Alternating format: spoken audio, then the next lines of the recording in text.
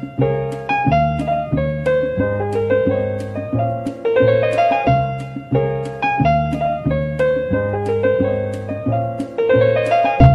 everybody, welcome to the Keen Atomic. I'm your host Nick, and joining me is my returning co-host Danny. Hello.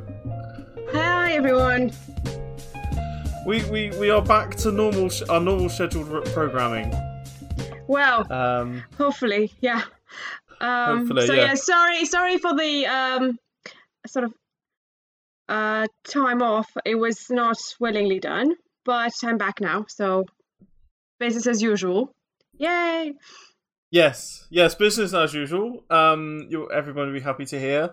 Bit of housekeeping to do quickly. As listeners, if you listened to our interlude episode I did with Max Maybe, we did say we were going to do an episode on Nomadland and Promising Young Woman. Now, that episode was recorded, but on some technical issue, the audio seemed to have recorded itself over the old audio from when we did our episode on Bad Trip and Barb and Star. And if anybody knows any tech way to solve it, that would be really helpful. But it just keeps happening on his end, so we don't really know what to do. But that is a lost episode, but it's out there, and hopefully one day you will hear it. Or we might just have to just re-record the whole damn thing again and just go from there. But you will hear that episode one day. It has been known to happen from time to time, and we have had to re-record episodes. Hopefully, yeah, so I'm sorry to hear that. So, yeah, hopefully everything will get sorted. Yeah, it was a discussion on Nomadland and Promising Young Woman, and it was a pretty good discussion. So, we'll hopefully you guys will hear that soon. Well, obviously we'll post that up on the thing, but we are, like I said, back to our normal schedule programming. Before we get into that, what have we been watching in the time that we've had away? Danny, what have you been watching? So I will start by saying that I've been watching the almost entire filmography of Greta Garbo's, minus the last film she ever did, because it was a very terrible film and no one likes it, and I did not want to approach it because I didn't want to see her in a role that was demeaning to her character. So I've seen all the Silence and I've seen all the talkies, minus Two-Faced Woman, because reasons. We might have to do a Greta Garbo special, because now I've actually finished my master's degree and I've finished my paper on Greta Garbo, and it has been graded quite well. So yay. Excellent news. Yeah, so a bit of blowing my own trumpet there. But yeah, that was kind of what I've done for the last 2 months, and I've sort of treated myself at the end of this to binge watching some of the TV shows that Nick has suggested over the last few months, and I hadn't had time to watch them. And one such TV show, which I must say that my mum was very, very obsessed with, was True Detective, the first season. And I've watched it in like 2 or 3 days. The first, yeah. Yeah. Only, I mean, 7 years late, but I mean, you got there I know, in the end. I got there in the end. I'm sorry. I'm really looking forward to hearing your thoughts. Yeah, 7 years late. Sorry, Matthew McConaughey, if you're listening. Hope you are. Well, what can I say? It was just ridiculous. The writing was incredible. The acting was just mind-blowing. Out of this world. Yeah, I loved it. It was very, very good. And what can I say? Matthew McConaughey deserves all the accolades. But if you like True Detective, you have to watch The Mayor of Easttown. That's the new Kate Winslet show. That's yes. For this one, thankfully, I was not 7 years too late, because, you know, it's a woman, so I have to do it. I have to watch it. Yay! Yes. And it was just brilliant. If I might say, slightly better than True Detective. Oh, that's controversial. Which is saying a lot, I know, but it's just, I loved it. I loved it very, very much. And Kate Winslet's performance was again brilliant, and I don't know if she's ever made. It's on my list. So. She's not. I don't think, looking back, I don't think she's ever had a bad performance. I don't think she has. No, it's just one of those things, isn't it? I mean, all the projects she chooses are very, very well, carefully chosen, and she's like the Meryl Streep of the next generation. I don't know. Maybe. I do think that she's very good. Yeah, no, she is. She's an extraordinary actress. Always has been, and I think you're right. I don't think she's ever had like a role where you look back and you go, "Oh, yeesh," you know. But I think she's been excellent. Everything I've seen her in. Yeah. So yeah, it is on my list. Mare of Easttown is on my list. And I'm hoping to get to watch it. Either this week or next week. So hopefully by the time we record our next episode, I would have seen it and I can report back to you. Yeah, I was just, because I was at home for the last 2 months. I took advantage of my family's HBO Go account, so I was watching everything that was on there, and that's what made me watch True Detective and Mare of Easttown. Can I ask if I mean, you have heard, because I did say, but are you going to carry on with the True Detective? Are you going to go to the season 2 and season 3? I don't know. I read some rather less complimenting things about the second, third season, so I don't know. Should I bother with it? What do you think?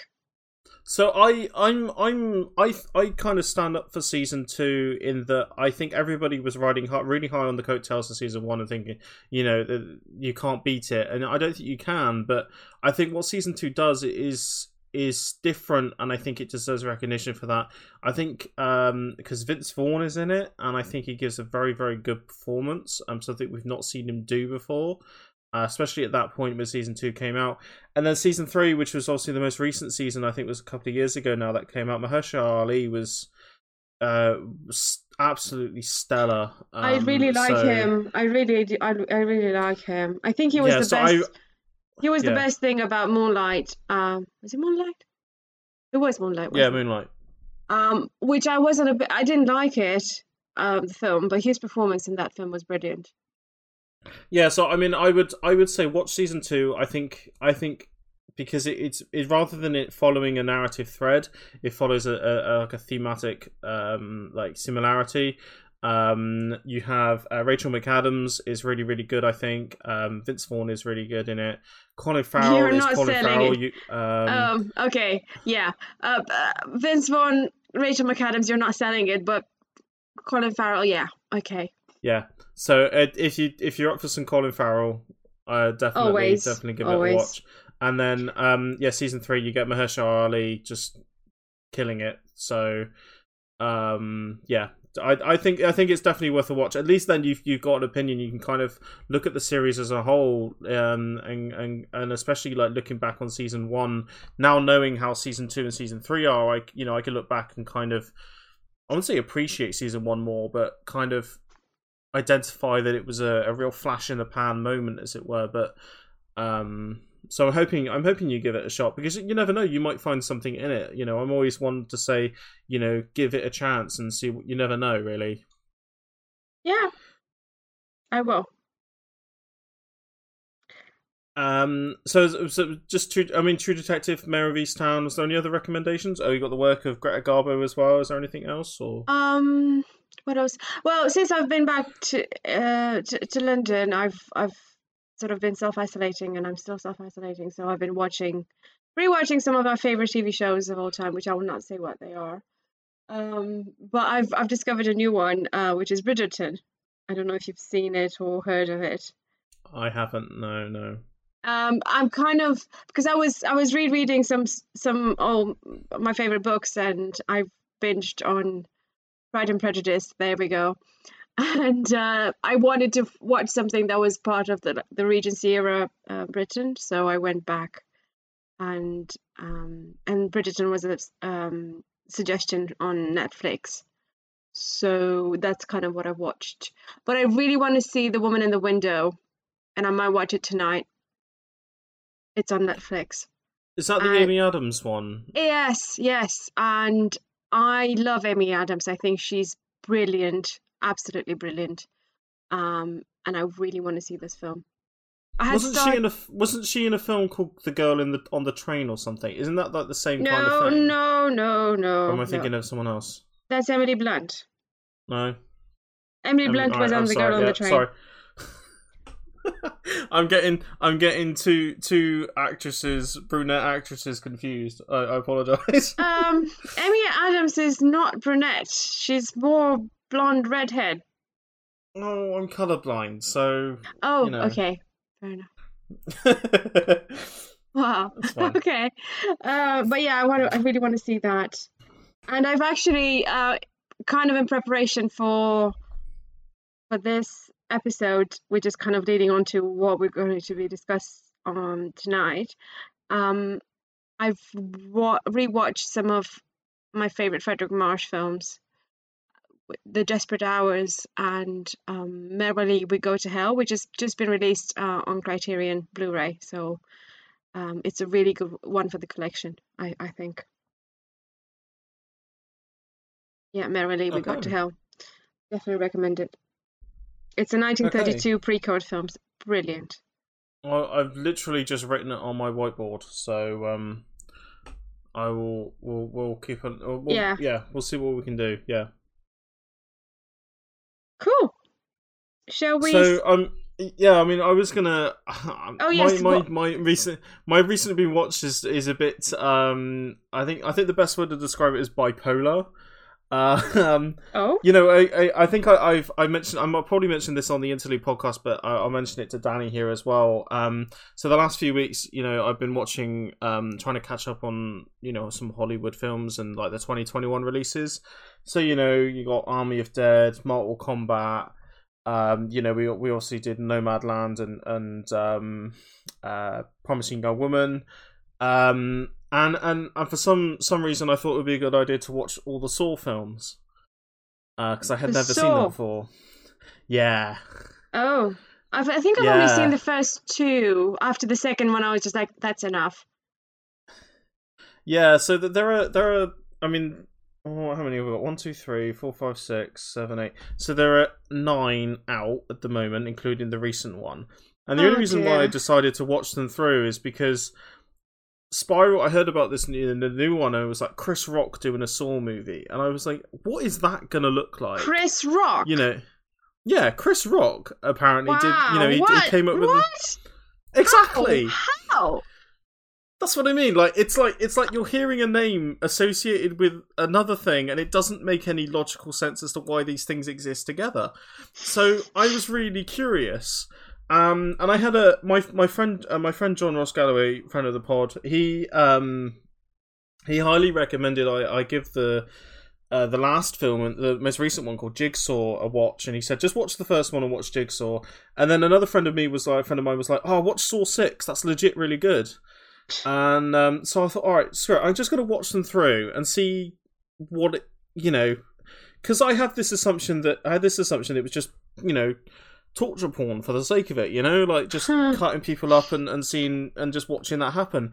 But the series does something very, very interesting narratively, and I read about this in an article on my website, which I'm going to link to in the show notes, about how it's kind of like an extended CSI episode or season of CSI, in that the series just takes on this bizarre narrative thread and continues it on in convoluted ways, and it gets more and more interesting and weird as you go along. And the gore and the, you know, the torture aspect of things almost becomes it just becomes like a side note. You know, I don't really take interest in it anymore. I'm not watching the Saw films, you know, to see how these people die. No, I'm really interested to know where the narrative is going to go. And that kind of really shocked me because, you know, the horror film franchise, you know, series films, you're thinking like Halloween or Friday the 13th or Nightmare on Elm Street, you know, they don't have a continuing narrative thread. They just do their own thing, and they're either good or they're terrible or they're extremely terrible. And Saw just shocked me in that way. So I haven't got around to watching Spiral yet. I hopefully I'll watch it by the time we record next week and I can report back. But Yeah, Chris Rock Saw movie. What the hell is that going to look like? And this is where the really tonal shift comes in because. Sorry. I just so about after. Yeah. It's just very, very low on my to watch list at the moment. Yeah, no, I get it. I'm not gonna say to you watch the series. I'm not gonna do. You know, if I had a say in saying to you watch this series of 8 or 9 films, I'm gonna turn around and say watch the Fast and Furious films. I'm not gonna say watch the Saw franchise. I'm not going to do that either. Sorry. Yeah, that's fine. But this is kind of where the tonal shift comes in. About a few days later, I had a day off from work, and I needed to watch something that was a bit kind of intellectually stimulating, something I hadn't seen before. So I decided to watch the Three Colors trilogy. By I can't even pronounce. Can you pronounce his name? Krzysztof Kieslowski. There we go. By Kieslowski, and that trilogy. Wow. I know. Wow. I don't know. I don't understand. I don't know how you've not seen it before, because we watched it on our film course back in the day. It was brilliant, and I think the Decalogue, 2 films from the Decalogue. I think it was a short story about killing and a short story about love, and the Double Life of Veronique.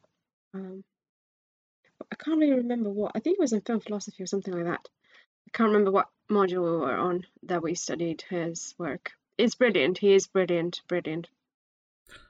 Yeah, I mean, I made it known when we did Before Sunrise that I was a big fan of Julie Delpy, and it was like seeing her in Three Colors why I was so happy. And she gives a totally different performance from what I expect from her. And then Juliette Binoche in Three Colors Blue is utterly phenomenal. And then Three Colors Red is I'm just looking up her name, Irene Jacob, and she's again just utterly who played the brilliant. I'm trying to remember the name of the judge, or like the old man. In which one? Three Colors White?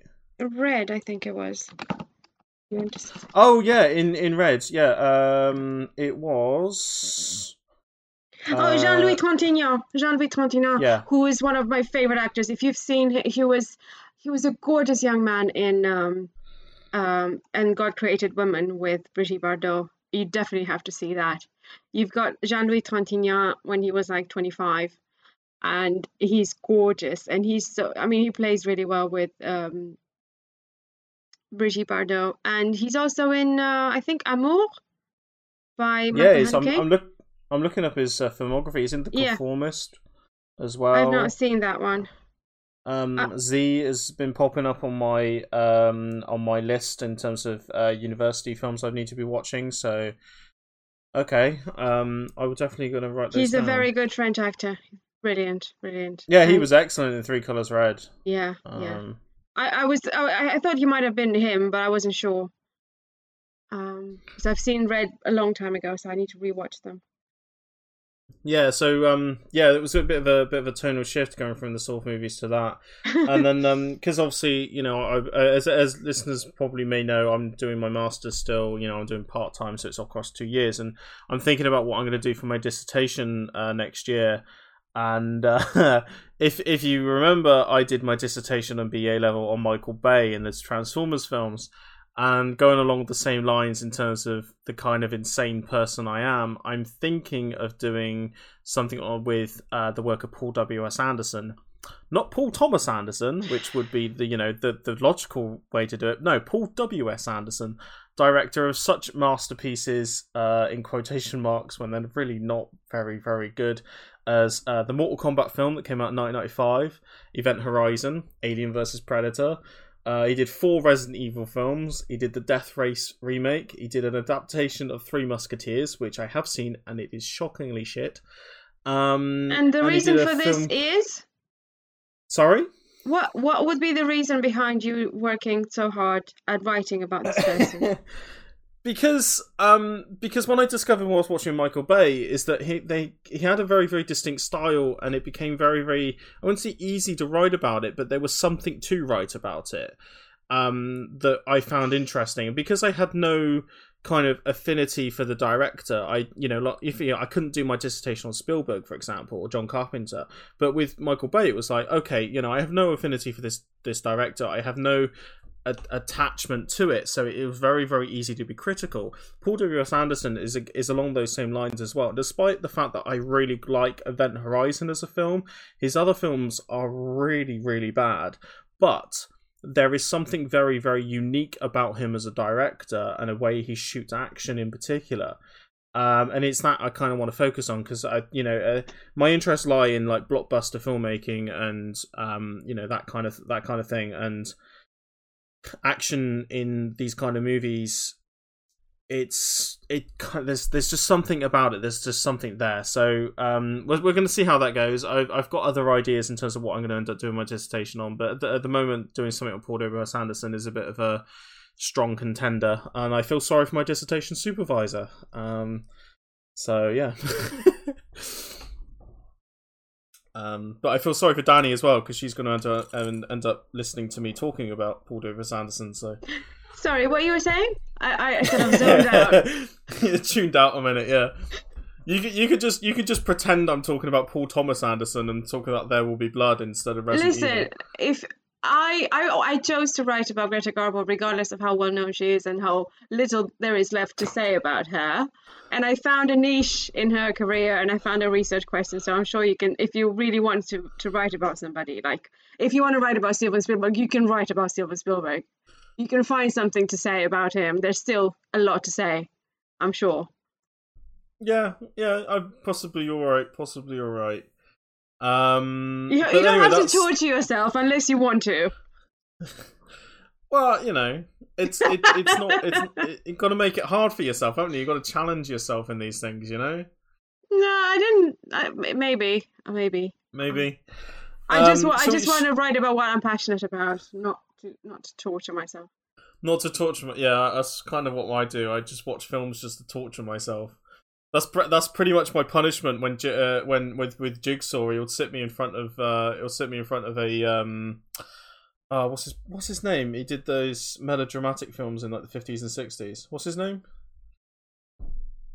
What was it? All That Heaven Allows. He did All That Heaven. Yeah. So Jigsaw will sit me in front of a Douglas Sirk film and says, "Watch this Douglas Sirk film, or have a bomb explode in your brain or something," and I would choose the latter. Yeah. Come on, he wasn't that bad. Anyway, should we move on Douglas to Sirk. Yes, we shall. Should we move on to our dedicated programming for today? So, Danny, do you want to introduce us to our first film? Sure. So, our theme today, I think it'd be fair to say, is around war and how war is portrayed in film and how war is sort of portrayed negatively, or all the negative sentiments about war, all the negative aspects about the war, I think. So but not unlike like looking at battles or anything. Not like we do with big parades, but we're looking at like away from the front, as it were, so to speak. Yes. So the first film is 1946, The Best Years of Our Lives, directed by William Wyler. And here's a quick synopsis. 3 World War II veterans returned home to small town America to discover that they and their families have been irreparably changed. So, Nick, this is the first time you've seen this film. What did you think of it? I don't really know where to start. Okay, I was really kind of blown away by the gentleness of the film. I think the film has a very, very compassionate feel to it, and I think it's a work that doesn't talk down to the audience or overly melodramatize like what is happening to our 3 leads. It didn't have that overly sentimental quality that I don't say I was expecting, but I was, I was conscious of it from seeing, I don't know, other kinds of works. Off the top of my head, I can't think of any. But yeah, so with the direction, let's just start with the direction from William Wyler. Now, as per my usual experiences on this podcast, when he's a name I recognise, but I have little knowledge of. When I looked at his filmography, it kind of revealed that I had actually, in fact, seen Roman Holiday with Gregory Peck and Audrey Hepburn and Ben-Hur, because everybody's seen Ben-Hur. The former of which I viewed at uni, and it was kind of with the whole idea of star personas in mind and not really the direction. So that's only my experience with Roman Holiday, is I wasn't viewing it as a William Wyler film. I was viewing it as a film starring Audrey Hepburn. And then again, the other film is a film I think I've seen once when I was like 13, and I kind of have little recollection of it, except the chariot stuff that goes on. Yeah. Here, in Best Years of Our Lives, I found the direction to be very, very solid and very, very restrained. This wasn't the film that to do, grand, showy set pieces or anything, overly melodramatic, because that wasn't the point of the film. I think there are points in the film where there are shots that were very, very inventive. One of the ones that I actually looked back on after I finished watching the film, and I watched it without the sound, so I can concentrate on the camera move, was the scene in which Peggy and Marie are in the ladies' bathroom. That scene, you have the camera positions itself in a way that kind of it's all done in one shot, and it's framed, and it moves. The camera moves, and you get different angles of different shots of our two actresses and their performance, and it's incredible. It's really, really great. Now, I was thinking about it, and you kind of showed your hand a little bit, because when you told me about this film the other week, when you reminded me, you were like, I can't wait to see what Gregg Toland does, and I knew the name, and I knew the name, and yeah. So Gregg Toland, if of course, if people don't know, he was the cinematographer that did that film about the guy who lost his sleigh. Now, so I think, and he spoiled it for everyone. Yeah. I mean, yeah, because nobody's seen that, especially if you listen to this podcast. Now, because this is the only time we've ever spoken about that film and that actor or that director on this podcast. Hey, I love Orson. Yes. So yeah, no, I feel that shot and that setup is him rather than Wyler. And again, I feel there's an example later on where we see Fred in the broken bomber, kind of sat in the nose, and he's looking out, and the camera is facing his back. There is a slow tracking forward, and it goes still, and then we get an outside shot of him, and the focus is out of focus. And I watched it again. It was the other scene I watched after I've watched the film. I rewatched it without the sound because I wanted to take in what was going on with the camera and what was going on with the framing. And again, I feel that this is another moment where we felt the DNA of Gregg Toland kind of coming through. So yeah, I thought, like I said, with that, the cinematography in sections, in parts, when I felt there was something, it was really, really impressive. And I feel that was more Gregg Toland than William Wyler. I could be wrong. I probably am, but that's kind of how it feels. Obviously, knowing Gregg Toland more, from Citizen Kane. So, what were you going to say? I was going to say that it might be one or it might be the other. It might be just a collaborative effort on the part of both a director, cinematographer. I was going to say that Gregg Toland and William Wyler have previously collaborated in, let me check, Wuthering Heights, which was the only Oscar that Gregg Toland won for cinematography. Oh, the only Oscar that Gregg Toland won, period. And I think they also worked on one of the films that I really want to have on the podcast.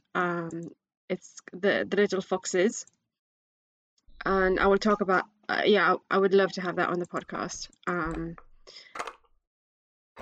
And I do think that it's very hard to say what what belongs to whom. And I was rewatching the film last night, and I was thinking about exactly who made what decision on set. And I do think it ends up being a collaborative effort.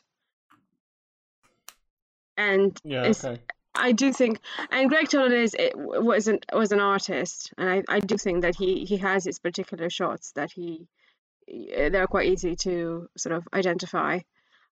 But I don't know, maybe they've borrowed from each other, or maybe just Wilder sort of trusted him to pick the shot. Yeah. Yeah. And I think that's where great collaborations come from, because if they trust each other, they just make great work together. Yeah. And if you can work with Orson Welles and on that, you apparently, know. Speaking of, if you since we're on the subject, since we're here, I don't know if you knew this, but apparently Greg Toland offered to work with Orson because he wanted to work with someone who didn't know anything about making movies. Oh, okay. So Greg Toland actually went, the only way I can learn something new is by working with someone who doesn't know anything. That's pretty good way, yeah. Yeah, that's pretty good. So yeah. What a film to do it on. Yeah. I know. But and many people, I mean, there's been, you know, a lot of arguments and a lot of discussion about who gets the credit for how great Citizen Kane came to be. And Orson Welles is, and I think we discussed this when we discussed Mank, and how David Fincher went to say that Orson Welles was very arrogant and he should have owed more to Greg Toland than what he did. But I do feel that David Fincher didn't do his homework on this, because Orson Welles, in all the interviews that he did about Citizen Kane, he hailed Greg Toland as being the man that was behind the film. He said that if he hadn't been for Greg Toland, the film would have been shit. So yeah, I do think that Orson Welles knew how strong and how good Greg Toland was on that film. Yeah. I think it shows. I think it both in Citizen Kane and in this, and I look forward to, you know, if we do end up discussing The Little Foxes and any other films that he's worked on, I do look forward to kind of dissecting his work a little bit more. Yeah. So I we'll move on away from that and actually go on to the performances. So all the actors were, very, very good is an understatement. They were astonishing. Now, and I'm going to give particular note to two in particular, Teresa Wright and Harold Russell. So I spent a good while trying to work out where I recognised Teresa Wright from. And it took me about 15 minutes because I refused to go online and look this up. Okay. It took me about 15 minutes after the film had finished, and it, of course, was that she was the lead in Hitchcock's Shadow of a Doubt. I knew it! Which is my second favourite Hitchcock film. I knew that Rear Window. You should have recognised her straight away. Yeah, well, it took me a while. And yeah, I mean, she was excellent in Shadow. Like I said, there's a reason why I love Shadow of the Doubt, and she is one of those reasons. And she is amazing in this. I think, you know what I said about the film, about there's a compassionate way the film shows these themes, and it's got a gentleness to it. It's not overly it's not dramatizing anything. She is perfectly encapsulating the tone of the film in her performance. Yeah. Just incredible. And the other was Harold Russell, and his performance on the other hand was something very, very special. There was a rawness to him, a genuine quality, and from what I can assume, although I kind of suspect you're actually going to have information on him, this was a most genuine performance if I've ever seen one. Yes. And I'm so before you jump in, it was the performances. This wouldn't have worked as a 3-hour film on the direction, the cinematography alone. You needed something in it, and the themes in that, yes, does a lot of the heavy lifting, but it wouldn't have worked without the actors involved. perfectly cast. I think kind of covers it. I think the guy that plays Fred, Dana Andrews, there's something really quite classically Hollywood handsome about him. Yeah. But there's a vulnerability behind him. I thought Frederick March, his kind of drunken stupor wasn't as comedic as it could have been, and I think that's a very, very fine line to go, and I think he did a very, very good job. Myrna Loy, I mean, you've talked a lot about her in the past, and I thought she was excellent. I think you noticed her presence, as it were. She's a goddess. She's always doing stuff in the back. Even when she's not sent a frame, she is doing things. The dinner scene in particular, where he's given that speech, and even though the cameras was focusing on him, and because he's the focus of attention, if you're looking at Myrna Loy, which I kind of ended up doing, she's doing little things with her face and her movements and her eyes and everything that is just so. It's just brilliant. It's just brilliant. The plot, like I said, if ever was one, I think kind of just shows these lives and the adjustments the three leads have to undertake, and I think it's very, very delicately done. The ending itself, I mean, was predictable, but of course, in the film was from 1946, and you kind of had to follow the standard Hollywood narrative. You couldn't really have the darkness creeping in any further, especially in Hollywood. I mean, at least not until Vietnam, anyway. So overall, yes, this was absolutely a phenomenal film, and as a 3-hour film, a certain Hollywood director nowadays can take notes. This is how to pace one, and this is what a 3-hour film should feel like. It should feel like it's a 3-hour film, but in actual fact, it felt like 90 minutes, not a 3.5-hour film that takes about 7-8 hours. So yeah, I applaud on the selection on this one. So yeah. Okay, I'm glad. Any other notes? No, like I said, I'm sure that when we talk about the next film, we'll there's going to be some comparisons and what have you. So we'll get that. We'll cross that bridge when we come to it. Okay. What can I say? This is, I think, in terms of classic Hollywood, this is as good as it gets. Honestly, you've sort of hit it all, like ticked all the boxes. The plot was brilliant, and not too soapy, and not too dramatic, and not too emotional. And yeah, Teresa Wright, what an actress! I think she should be more well recognized than some other actors. I think she should get more recognition, because I don't think many people know about her, but I do think she was great. And if we get to talk about The Little Foxes, you'll get to see her there as well, and she plays against Bette Davis. So that's something. Okay, that's definitely going on the list then. I'm sorry. So that's something to look forward to. I do think that Little Foxes is my favorite Bette Davis role. You've told me this in the past, so yeah. I do think so. I've written it down. This is a definite now. Okay. This is no longer penciled in. This is in permanent ink. Okay. Laminated and everything. Yes.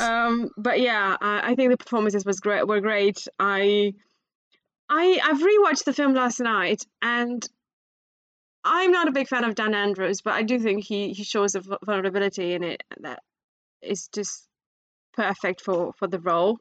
And his interaction with Virginia Mayo playing the wife is just exactly equal parts frustration and disillusionment. And Virginia Mayo, I think she was great, like the sexy blonde bombshell.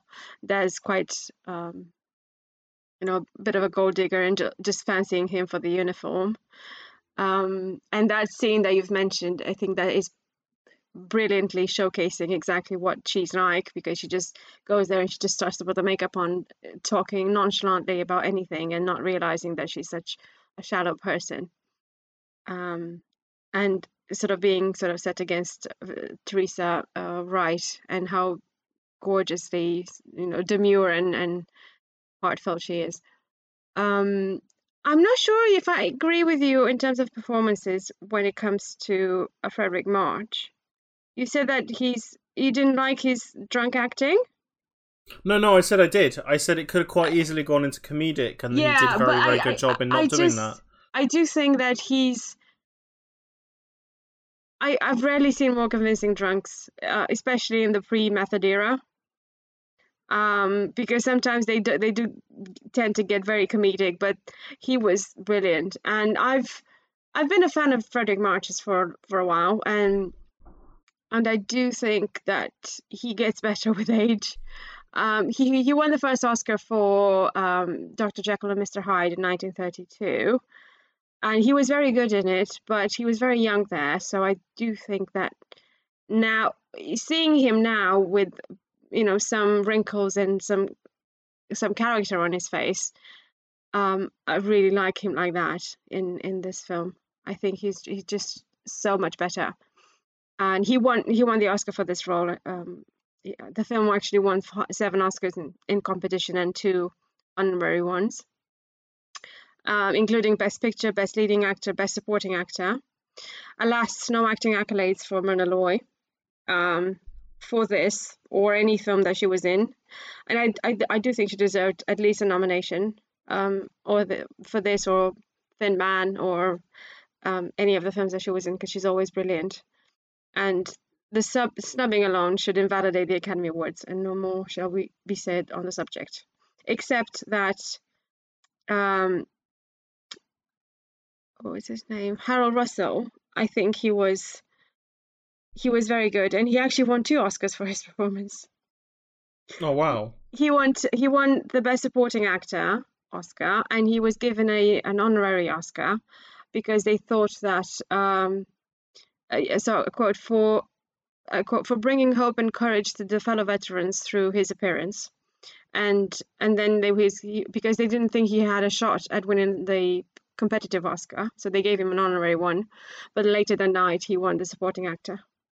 And you were right, Harold Russell was actually a war veteran, and he was disabled, and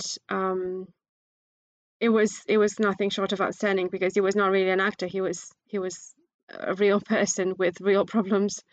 And in fact, director William Wyler was furious when he learned that producer Samuel Goldwyn had sent Harold Russell for acting lessons, because he preferred Russell's not to be sort of his untrained acting, natural acting, to something that was sort of prepared and sort of polished. And I don't know if you notice in the end when he says his vows at the wedding, he fumbles some of the words. Yes, he did. Yeah.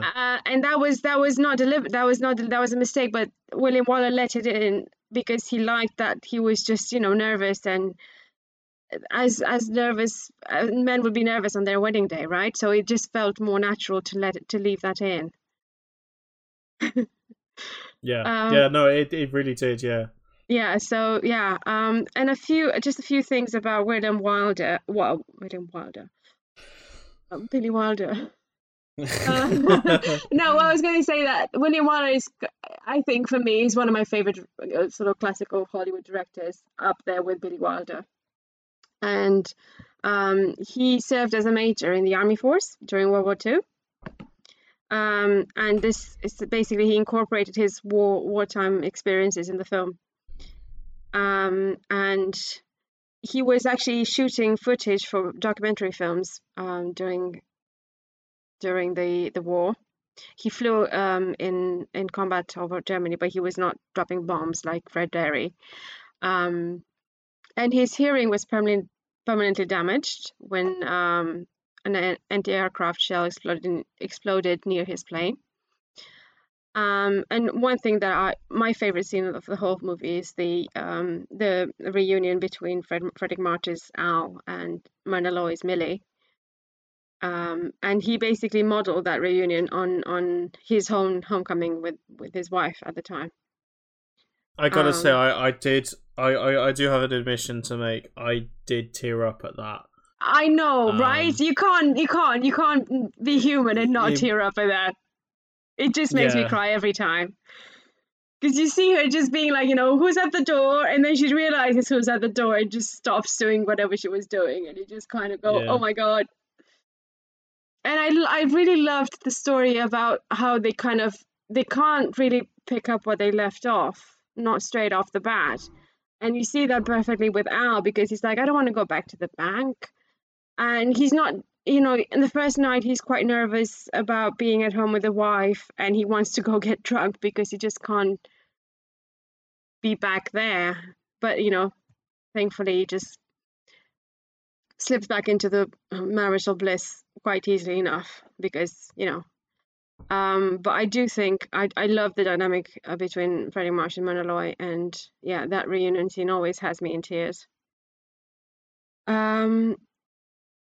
Yeah, I think I do. I'm looking forward to watching to us discussing more of William Wyler and his films. I think I've mentioned this before, but I think the Desperate Hours is one of my favorite Wyler films, and Fredric Marsh is in it as well. And there's so much character in his face, and so if you want to see like a trajectory of his acting career, you watch something that's in like early 30s when he's young and gorgeous, like Designed for Living or Dr. Jekyll and Mr. Hyde, and then you see him in this where he's older and he's got a bit lines on his face, and you see how good he's acting. And then you see him in 1955 in The Desperate Hours, and that is brilliant acting. And again, he's slightly a bit older. And guess who he plays against? Not googling. Oh God! All right. So what year are we talking? 1955. Henry Fonda. No. Okay. Bogart? Yes. Whoa. Okay. What a guess. That was a good guess. That was a very good guess. Yeah. Bogart. Is this another one for the pod, do you think? I don't know. We'll have to see what we can pair it with, because it's just What's maybe it about?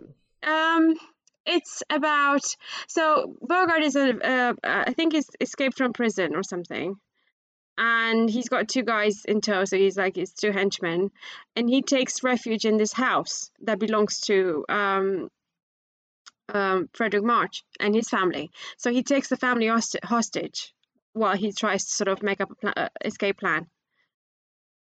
Oh, okay. I got one. Because it gives me an excuse to talk. I got it straight off. I got it straight off the bat because it gives me an excuse to talk about him again.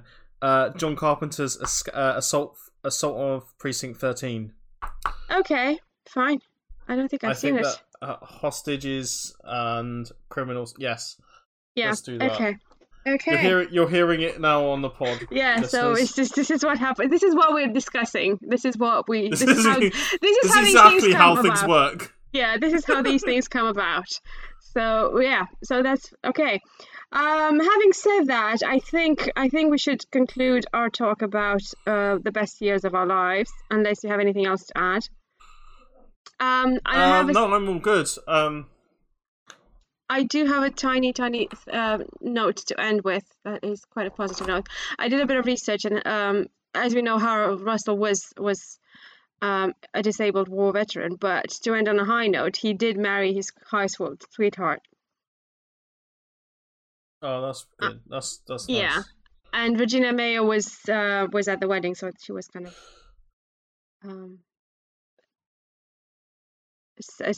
stood for him.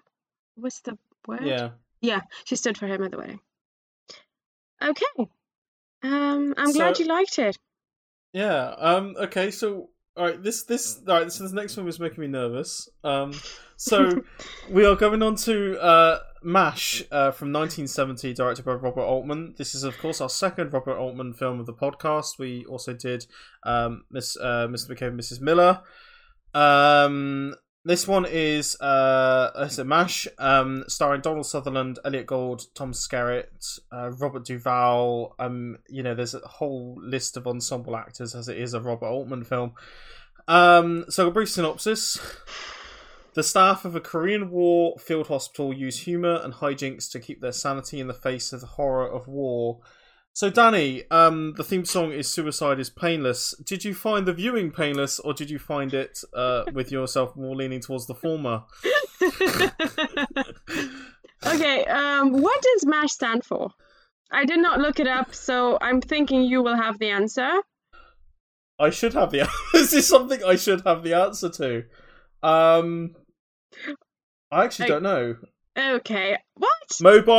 Mobile Army Surgical Hospital. Oh, okay. I thought it might be something of. Yeah, it makes sense. First of all, I have to say that some of the jokes haven't aged well at all. Yeah. I mean, I would love to have someone making me martinis every day, but that was a bit cringy, given who was making the martinis. So I thought that was a bit, I don't know, not politically correct and not correct at all. And I don't know what Altman.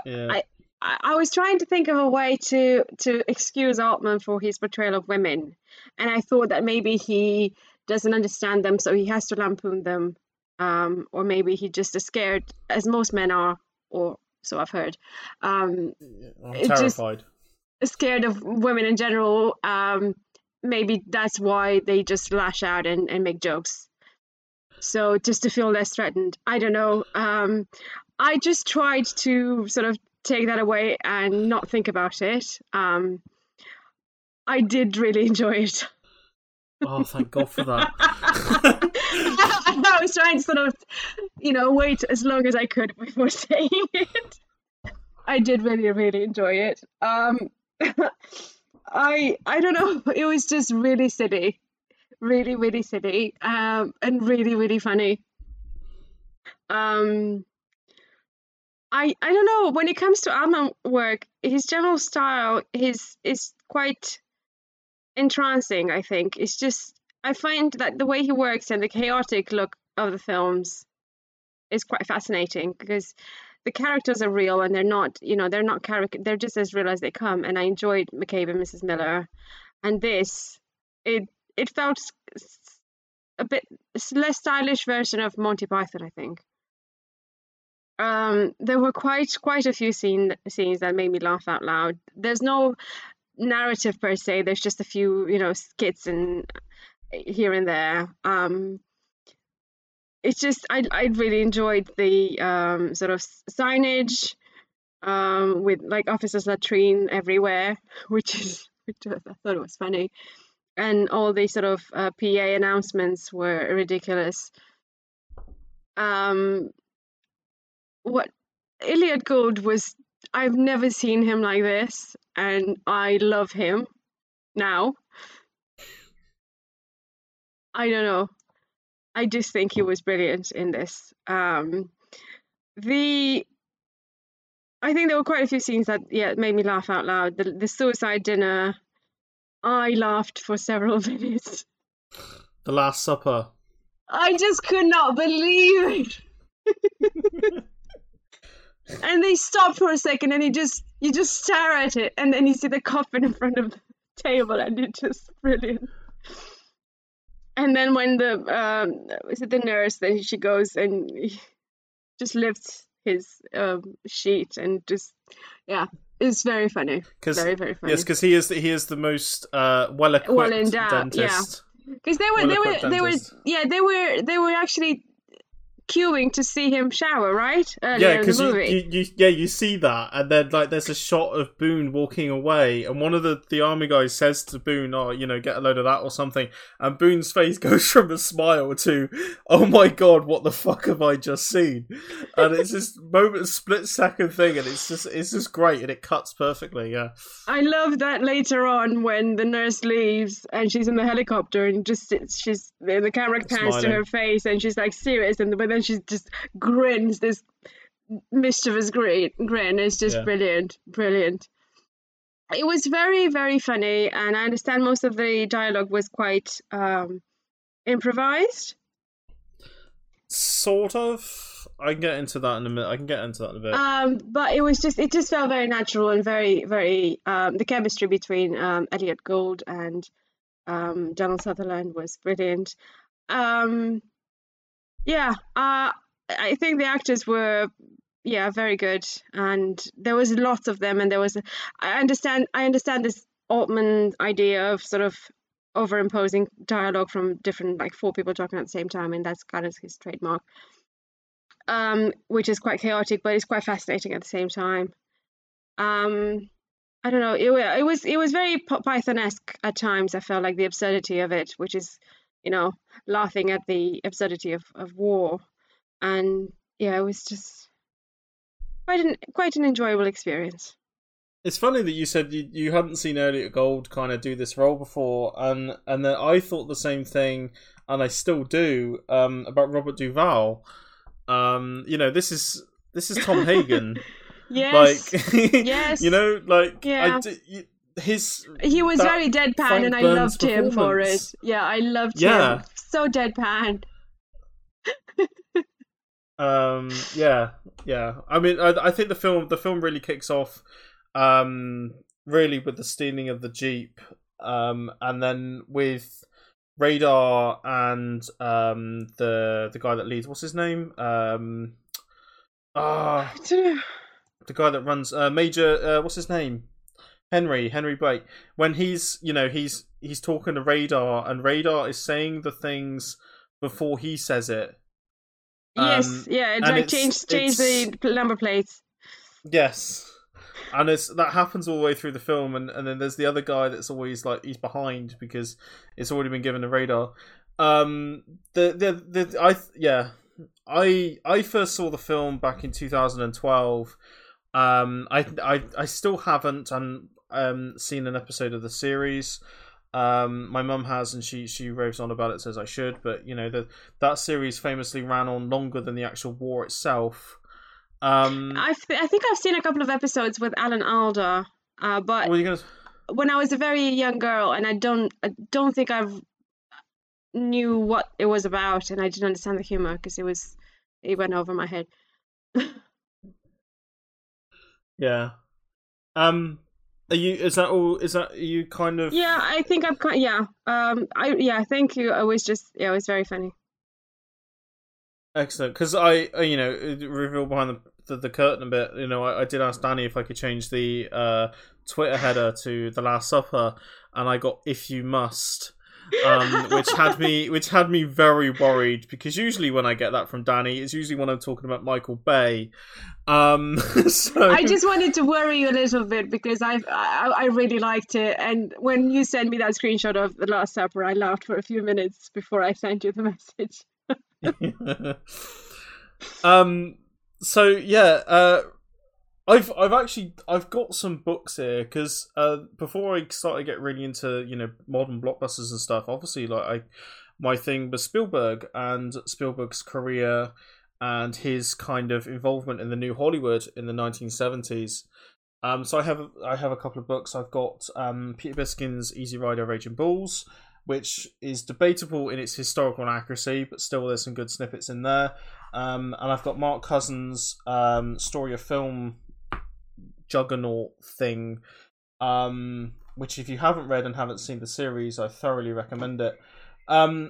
So I'm in a minute I'm going to read a couple of quotes from them, because they kind of perfectly encapsulate the film better than I ever could.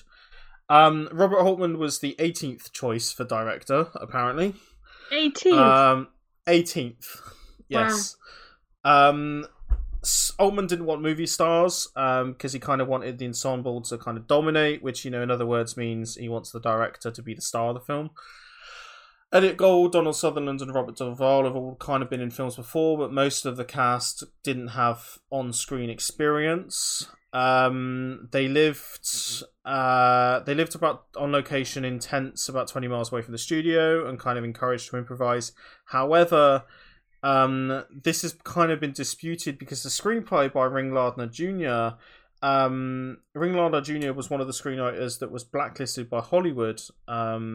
In fact, and a lot kind of Robert Altman has kind of gone on record and said that he let the actors improvise, and I can't remember who was it kind of took him to one side and was like, you need to stop saying that, because a lot of the hard work was done by Ring Lardner Jr. So it's yeah, it depends who you kind of talk to. Um, Now the film itself was obviously very very small in terms of production and cost. And because of that, and because of Fox had two other war movies going on at that period, they had Patton and Tora Tora Tora. The film was kind of just left alone. And you can kind of see that in the fact that the film is unlike anything else, any other war film that you'd seen up until that point. A first cut of the original cut of the film had very very few loudspeaker announcements. Also, not a single reference was made to the fact that they were talking about Korea as well. So you know the fact that this film could quite easily be about Vietnam as well was, you know, a lot more obvious, and that obviously made the studio quite nervous. So they encouraged, you know, loudspeaker announcements. One of them, in fact, so basically what happened was the editor kind of got a second unit's crew and kind of filmed some shots of speakers. And on the same night that those scenes were shot, Neil Armstrong landed on the moon. That's good. That's a nice little info. Also, the announcement of no pictures of naked women was actually given to Robert Altman in his editing studio by the studio, because they came into his editing thing and were like, "Why are you in the editing room?" And he was like, "It's my movie. I can do what I damn well want."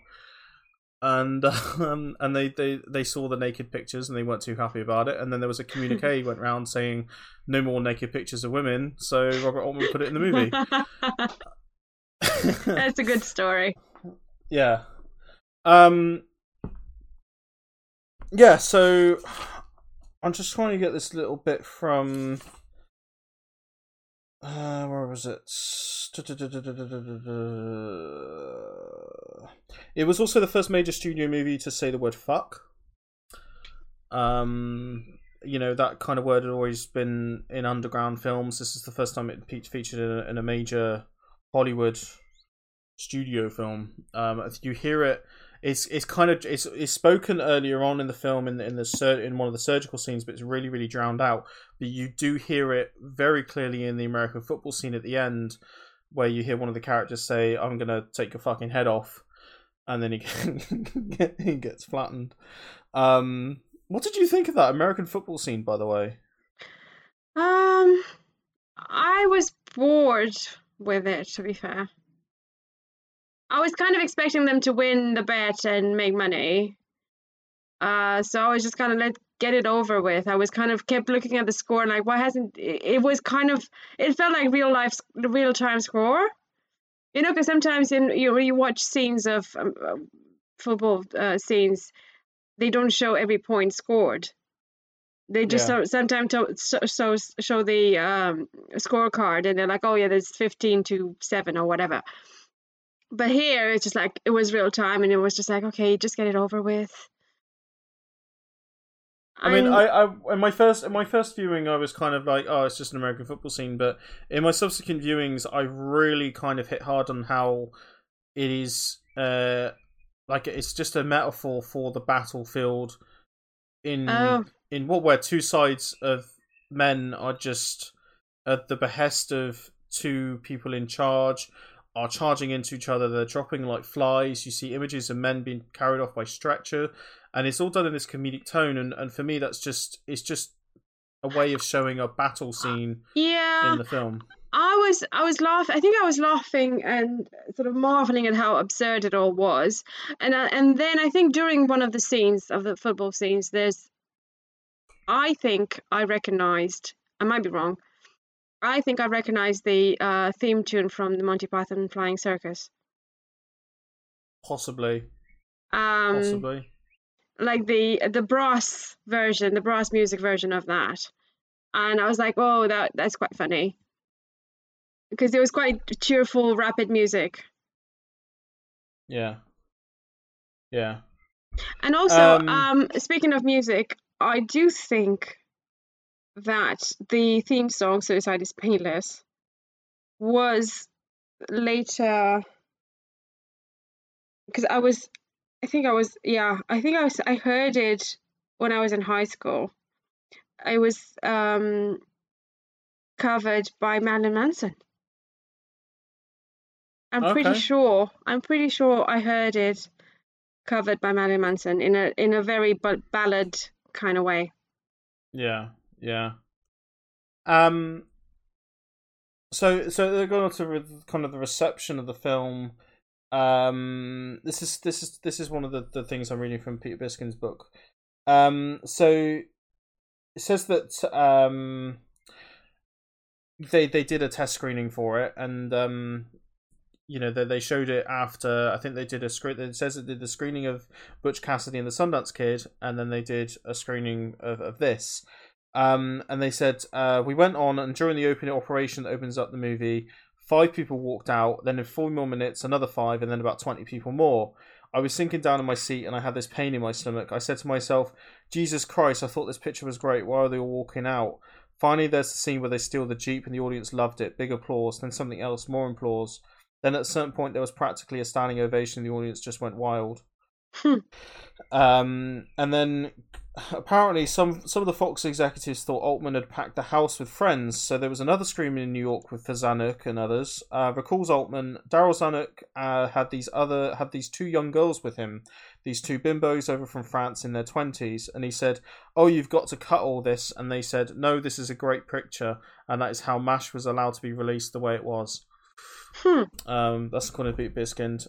Pauline Kael loved the film. She was a big champion of it. She later became very, very good friends with Robert Altman. And the film got 5 Oscar nominations for Best Picture and Best Director. It is also Robert Altman's most financially successful movie that he ever did. Wow. So this is more like to do with the filmmaking. This is from Mark Cousins in the book The Story of Film. He says, what is striking about MASH, his first successful film, is how detached his style was from the influence of most other filmmakers. He may have used Claude Lelouch style long lenses, but this was only a start. He gave actors individual microphones, had them deliver lines randomly and talk over each other. He also allowed them to wander around the set or location, while he followed them surreptitiously with those long lenses, as a zoologist might follow animals roaming around a cage. Weaving all these layers together in the editing suite, the result was like being far away from events yet eavesdropping on them. This aesthetic of voyeuristic irony was entirely new and established Altman as the most distinctive stylist in America at the time. He further developed it in the western setting in McCabe and Mrs. Miller, and in the world of country music in Nashville. That's from Mark Cousins. Now the lines, because you mentioned it about the dialogue and that way overlapping. Now, reports kind of suggested at the time, it's kind of been I won't say disputed, but kind of argued against. Apparently, Elliot Gould and Donald Sutherland really didn't like Robert Altman.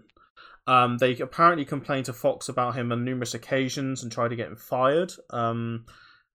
Because of his way of working, and that he allowed this overlapping, didn't allow actors to kind of settle into their rhythms, and this kind of didn't gel well with Donald Sutherland and Elliot Gould. I mean, you wouldn't know it from watching the film.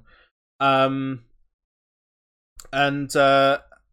Sutherland obviously never worked with Altman again, but Elliot Gould did. On Long Goodbye, Nashville, The Player, California Split. Let's kind of take that what it is. Again, going on to the reception, Roger Ebert gave the film 4 out of 4. He said, there is something about war that inspires practical jokes, and the heroes are utterly heartless.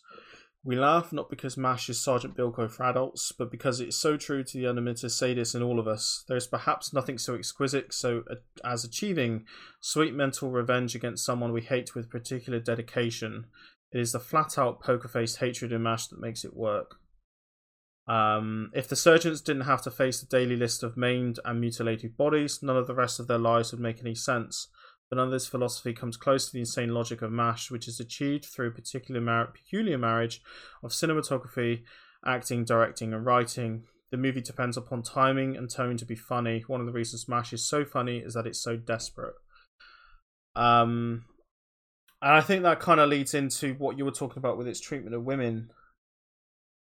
Probably, yeah. 'Cause So there is a sort of a very dark angle to all of this, of course, yeah, so like I said, I viewed which this film says firstly in like desperate. 2012, um, and watching this in a post Me Too world, it is very, very uncomfortable.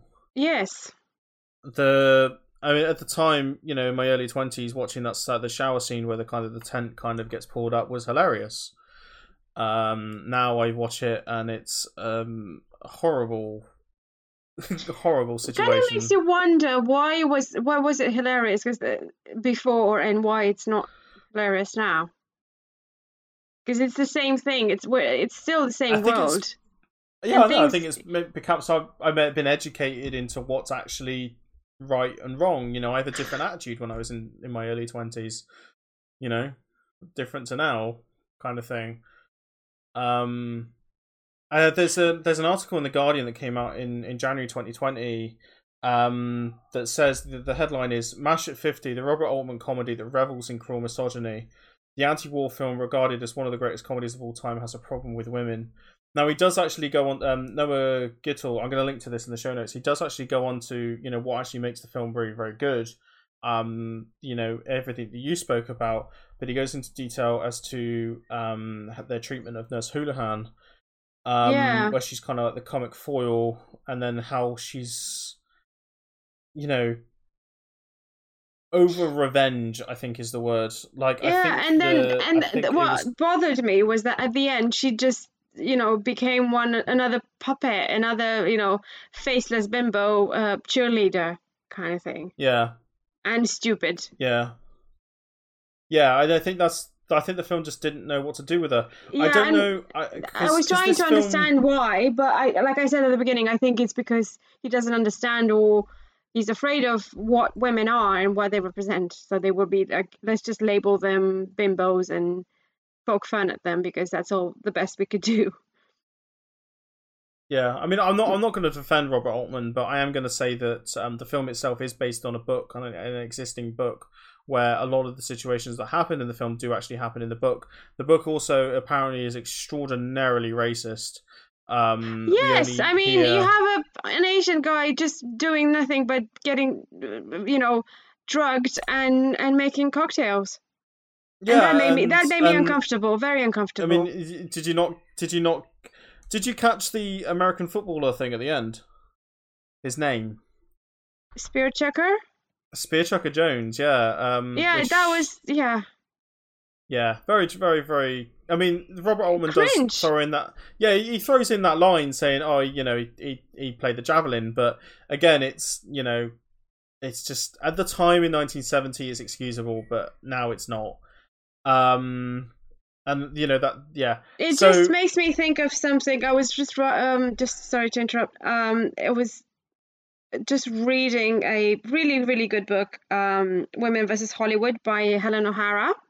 And she talks a bit about like the sort of the new cinema of the new Hollywood, like you mentioned, of the 70s, and how most women are portrayed as bimbos or prostitutes or mothers or whatever, very demeaning qualities. And she's quite sort of she does a lot of research on this, and she excuses them, for lack of a better word, um, saying that they didn't know any better because that all these women, that's what they interacted with, and it's true.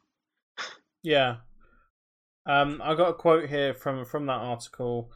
He says, "Squint at MASH and you can see National Lampoon's Animal House, which will come 8 years later. Look a little further into the future and there's Porky's or Revenge of the Nerds, other films in which frat bros play sexual pranks on unsuspecting girls. In his defense, MASH has more to say than those films, and there doesn't appear to be the same intention of cruelty. Rather, it spreads its subversive sentiment in all directions. Women just get caught in the crossfire and end up getting the brunt of the injury." And I think that is the troubling thing about the film. The film for me is I still do on my Letterboxd rate it 5 stars because I do think it is an astonishing work. but it is a film that does have this edge to it, which is uncomfortable. And I think it is. I don't know if it's unfortunate, but it's just one of those. I think it's a work that is symptomatic of its time in its treatment of women in particular. Obviously the race as well isn't very very good either. But the women thing is the most obvious thing in the movie. Yeah. I mean, I enjoy the sort of the practical, not the practical, but the sort of absurdist jokes, like, you know, the suicide. Yeah, we're gonna give him a blue pill, or like a, what is it, capsule? No. The black capsule. The black Does capsule. It worked so well for Hitler and Eva Braun. Yeah, I mean, you know, the japes are funny, and the laugh at Frank Burns is funny, and his whole character was funny. But yeah, the idea of women just being there for sex and not being, you know, real and being poked at, it was not great.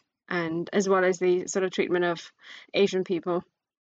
Yeah, I mean, I think that the character of Major Houlihan is that she did deserve her character in this world of the film. She deserved the same kind of revenge that Frank Burns got. However, the film went that extra level. I think, you know, Frank Burns got dragged away in a straitjacket, which is quite funny. But then they just go on to humiliate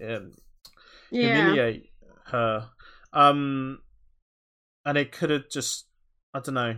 There's a great line in it where Elliot Gould, you know, he comes in, you know, after just being made, I think it's like the head of the Surgeon General or something, anyway, in the camp, and they're very, very drunk, and he's like, "Oh, we want sex," and all this kind of stuff.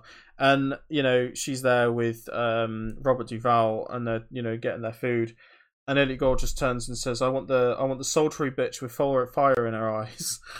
And that line just gets me every time, because it's such a great description of somebody, you know. And it just kind of, it's like that film could have been that, if that makes any sense. Like, you could have had more stuff that's a bit smarter like that, rather than the crudeness of, say, of, say, like, you know, we're just gonna find out if she's a natural blonde, you know, and yeah. I mean, the execution was great. The jokes per se were not really. I mean, I laughed more at the way they were preparing for the curtain to rise than at what happened afterwards, when they were, like, you know, sitting with the chairs. Yeah, because she went down to have a shower, so you kind of expected that something like that would happen. So they like dragged the chairs, and they sat down, and they're like, "Already 1, 2, 3," with, you know, I mean, the whole, you know, physicality of that scene was funnier than what came afterwards for me. Yeah. I mean, cool. I think we kind of need to touch on this, because obviously it's both films do this. Is kind of the way it shows the effects of war on people, and how it shows this different depiction. I think 1946 they had this kind of attitude of respectfulness and trying to understand the army vet, as it were.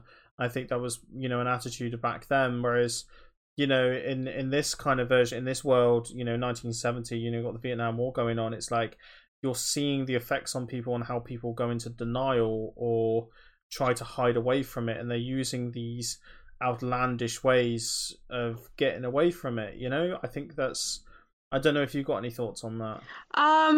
I think, first of all, we have to mention that both films are a product of their times, and that is quite obvious. Although I must say that I think The Best Years of Our Lives aged slightly better than MASH. I don't know what you feel. In terms of, like, interpersonal relationships and sort of emotional stuff, I think that film has more depth. I think also because in 1970 there was this, I mean, I wasn't alive then, so I wouldn't know, but it just feels like you have war after war after war, and America is just getting into, from Korea to Vietnam, you know, she's just getting involved in all these external wars, and people are just trying to sort of being sick of it. And maybe that's why they kind of like they stopped taking it seriously. You know, they're just like, I just can't deal with this anymore. Let's just make fun of it. And especially with Vietnam, because that was a big deal. It was a bigger deal than Korea, I think. And it was, you know, every generation had their own war, and it was getting to the point that it's just ridiculous. Every decade there's a war. Whereas Best Years of Our Lives, I think it was still too fresh, and there was still hope for the future. And I think that that's what the films portray. That, you know, there is a process to sort of reintegrate into society somewhat, and there is still some respect for the soldiers coming home, and their sacrifice. Whereas in MASH, they're just like everyone's dead anyway. Everyone's gonna die next year. Let's just have some fun. Yeah. I think that's kind of what the sort of sentiment of both films is. Yeah. No, I agree. I do. Yeah. To close off, I'm just going to say this because I've seen the film 3 times now. Sylvester Stallone is in this, and I've seen this film 3 times, and I still can't find him. Okay. I'm going to keep an eye on it if I ever want to see it again. Yeah, I mean, I know I could just Google it and there'll be a screenshot, but that's not fun. But it's apparently Sylvester Stallone is playing a soldier in this, and like I said, I've seen the film 3 times and I can't find him wherever he is. And it's not like he's an actor that is a comedian. No, it's Sylvester Stallone, for crying out loud. You don't look at Sylvester Stallone and think, yeah, that guy's like, you know, he's like Daniel Day-Lewis. He's able to like blend into any role. He's the Gary Oldman of the era, you know. I was actually rewatching something on YouTube, like highlights from past. I'm a big fan of Graham Norton show, and Steve Coogan was on Graham Norton a while back. I think he was promoting Stan and Ollie a few years ago, and they were telling him to do impressions, and he did a really, really good impression of Sylvester Stallone. Like a really, really good one. Look it up because it's just really, really funny. That's okay. So okay. Yeah, he will not blend in. He was just quite unique in his. Yeah. Okay, so I think we're both done with MASH and Best Years of Our Lives. Yes, I think we are. Altman and Weiler, what a combination! I know. I'm looking forward to discussing more of both in the future. I want to see 3 women. Maybe we compare it with something. I really want to talk about. I really want to talk about The Player. So okay, that one. The Player is the one that I really want to talk about because that's the one that's like set in Hollywood and there's lots of actors playing themselves. And Tim Robbins is the lead and he's excellent. So I like Tim Robbins. So exactly. Maybe we could do that. Yeah, maybe we could do that. Okay, cool. So what have you got on for next week? So next week we're changing up as we do on this thing. We're doing I think we're going with the theme of dealing with grief, but with the kind of some maybe gothicism about it, or 1940s noir, or you know, that kind of 1940s-ish noir, you know, aesthetic. So we have got 1945's Spellbound, directed by Alfred Hitchcock. Never heard of him. This is our first Hitchcock film. We've done. Is it? Yeah, we've done like over 50 episodes now, or 50-ish episodes, and this is our first Hitchcock film. Oh my god, what an oversight. That film stars Gregory Peck and Ingrid Bergman. So lovely Ingrid Bergman. This is going to be great. And because this is me, I have managed to get Danny to agree to pair this up with an animated movie called Batman Mask of the Phantasm from 1993, directed by Bruce Timm and Eric Radomski. That film has voice talents such as Kevin Conroy, and that's it. Oh, I'm not going to actually say who the other people are because I want to keep that as a secret for when you see the film. So yeah, it sounds like an odd combination, but I think in the past we've made these odd combinations work. Yeah, I'm looking forward to it. So I have also given Danny some extra homework, and I'm going to say this on the podcast so it's on record, and she has no choice. But I've also given her, because Mask of the Phantasm is a very, very swift 79 minutes. I've given her an episode of the animated series, Batman the Animated Series, called Heart of Ice, which, if you don't know, is about Mr. Freeze. So Arnold Schwarzenegger. This is before Arnold Schwarzenegger's depiction of Mr. Freeze. Oh, okay.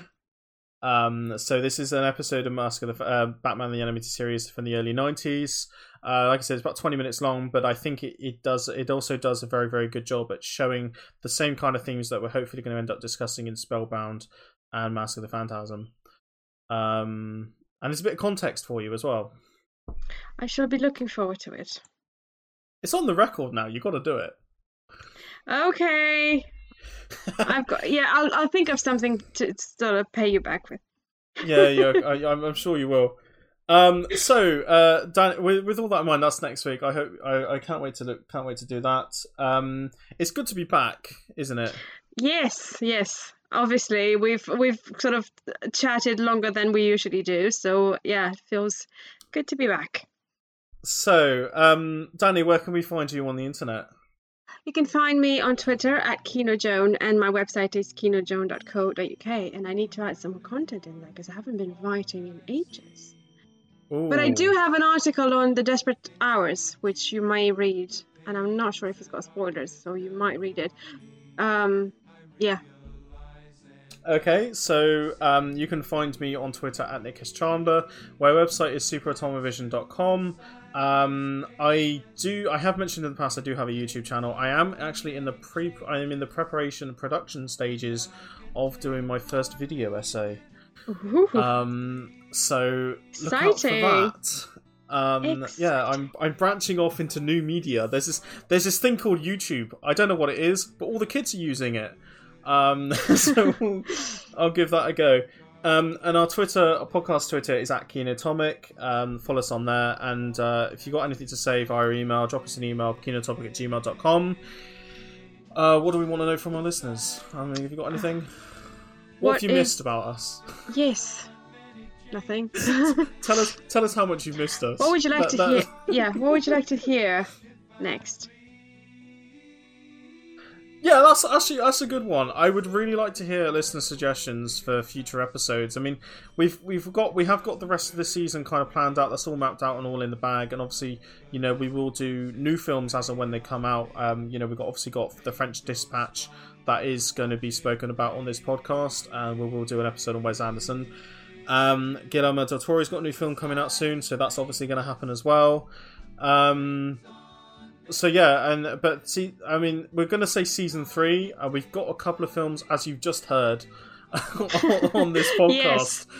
On this episode, we are already planning new episodes, and we have actually got other ones from in the past that we kind of have had to reschedule. So, but we need to fill out season 3. So if you've got any suggestions whatsoever, please drop us an email, and we will definitely have a look at them.